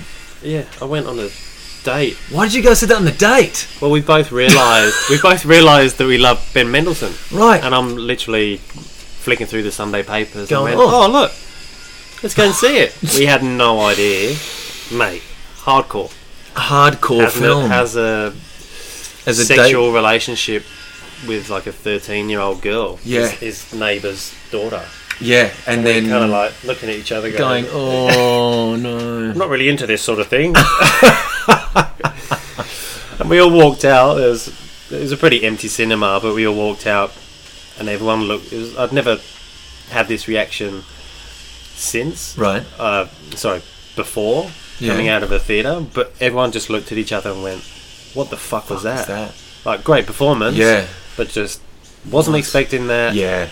Because even the short doesn't. It doesn't tell you much. And Benedict Andrews, who directed that, used to do a lot of theatre here. He'd write theatre and then directed himself and put it on at Belvoir and stuff. And I think he was artistic director for a while, But he's a great, you could see the way that was made like a theatre piece, where it was one long scene that went for ages, two people stuck in a room confronting something and confronting each other, cut to, a scene an image under a bridge.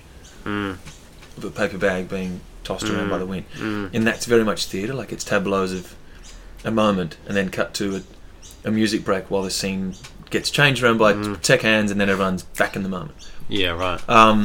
So I found that really interesting to watch in that movie. But to pay respect to Ben, he spoke in an Aussie accent, right, the whole way through the film. And all this great work that he's done, Killing Them Softly, Una. I mean, now he's doing American accent for Bloodline, and he won an Emmy for his performance and stuff. That's great. Which is huge. But Una's set in the UK, right? Set in the UK. Yeah. But there's this to me, the fact that he doesn't have to change his accent for people to believe in or give themselves to him is a massive respect as an actor. Just says, you don't have to do anything more because you've got so much power for us to already lose ourselves in any form of reality and jump in with you. That's that. I think there's no greater power. I haven't done anything where I've done two things where where I could be my own voice. You know. Well, who's the other guy that's in? Daniel Craig is an incredible actor too. Daniel Craig, I want to pick that. He's awesome. My favourite From 007. Yeah, I'm aware of. Just in case you have your night places going in. My favourite is I fucking forget his name. I'm a bit brain dead this morning. So my favourite movie is There Will Be Blood. Oh, Daniel Day-Lewis. Amazing. There's one blooper on There Will Be Blood that's online, and it's during the milkshake scene where he's sitting in the bar with his son. And see, that to me, like that scene, for me, if I was to show someone acting, like what is acting? Yeah.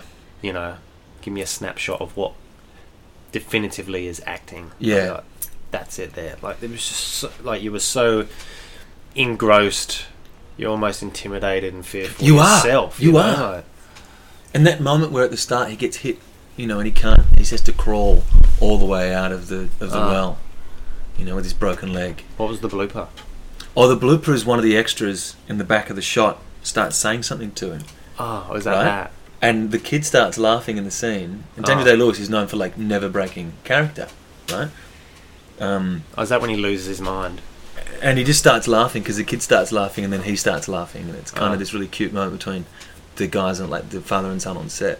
You can still see Daniel kind of in character, but it's this really beautiful kind of organic thing you wouldn't normally get to see. But there's it's Christian Bale that lost his mind on set, wasn't it? Yeah, but I think that's got to do with steroids. Oh really? Yeah, for Batman getting, because he'd just come off The Machinist. If you've seen that, he was anorexic, like, so then he did that, and then went and did the biggest, he was the biggest Batman that he ever was. Yeah. Next film.